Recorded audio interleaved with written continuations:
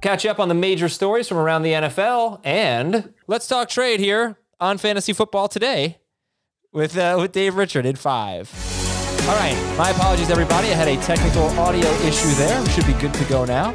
It's been that kind of night. Yeah, I guess so. Wasn't sure. I had the wrong mic going there. You know how it is, Dave. So these intros are getting worse and worse. Let's talk about some of the latest news. Taysom Hill on schedule to return this week, so that's great news.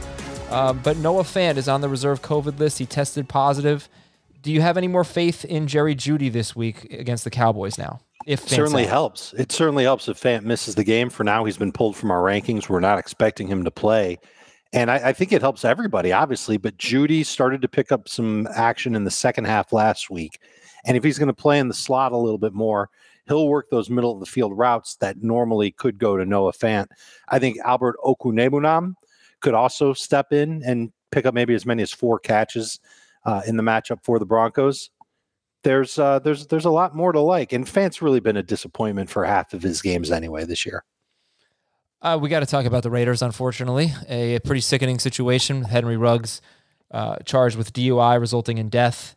And look, I just did an hour-long chat, got a lot of questions about it. Fantasy managers are curious, so I think we have to address it. What happens to the Raiders' passing game?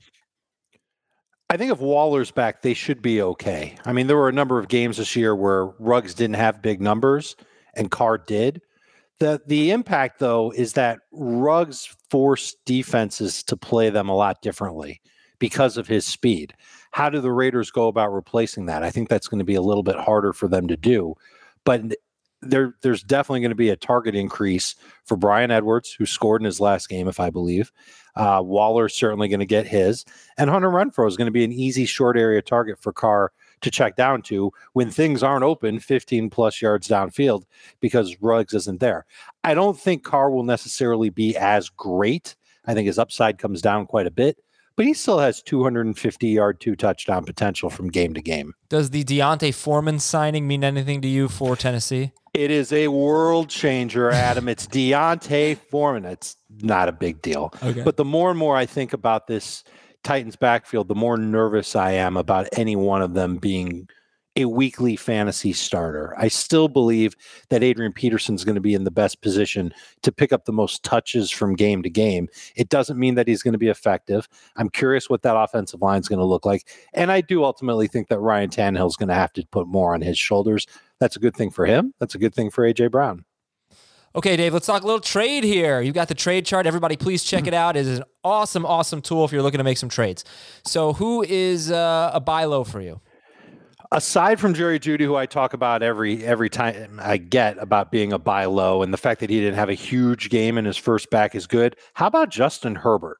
His last 2 games against 2 pretty good defenses, good scheming defenses, have left some pretty weak results. But I can't help but think that he's going to have some better numbers as the Chargers move forward and figure out good ways to tinker with their offense, make it a little bit more effective so that Justin Herbert can be himself and put some points on the board for the Chargers. I also think Zach Moss is one of those running backs that fantasy managers who lost Derrick Henry should be able to acquire cheaply. His work in the Buffalo run game really hasn't changed. He's definitely their red zone guy, definitely their goal to go guy, definitely works in the fourth quarter in a lot of their games. Certainly the numbers have been missing over the last few weeks for him, hasn't scored. That's eventually going to change. Buy low on Zach Moss.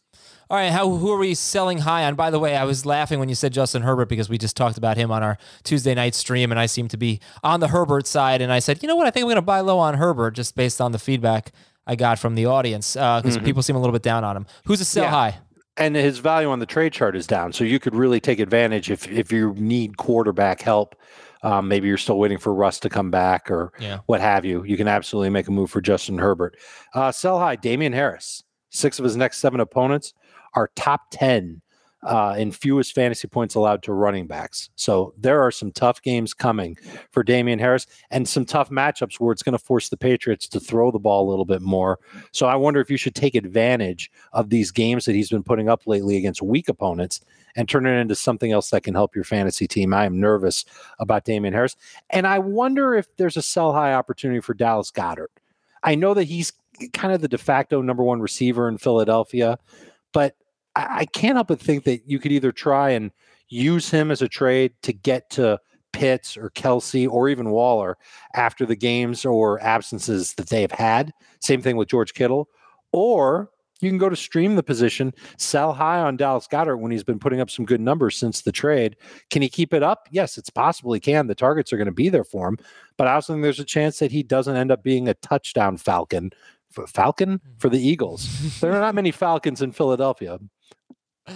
I think I disagree. I'd like to debate that one with you tomorrow or Wednesday on the full-length show. That'll be an interesting one. Is it that you just think he's worth keeping? Yeah, I think he's I think he might be a top 6 tight end. I think sure. I think he could be one of the difference makers. Inconsistent because most of them are, but I think he could be one that you just never really take out of your lineup. But you know what? We'll talk about it on Fantasy Football Today, the full-length show. Thanks for watching and listening, everybody, and talk to you tomorrow with our favorite player prop on Fantasy Football Today in 5. Falcon.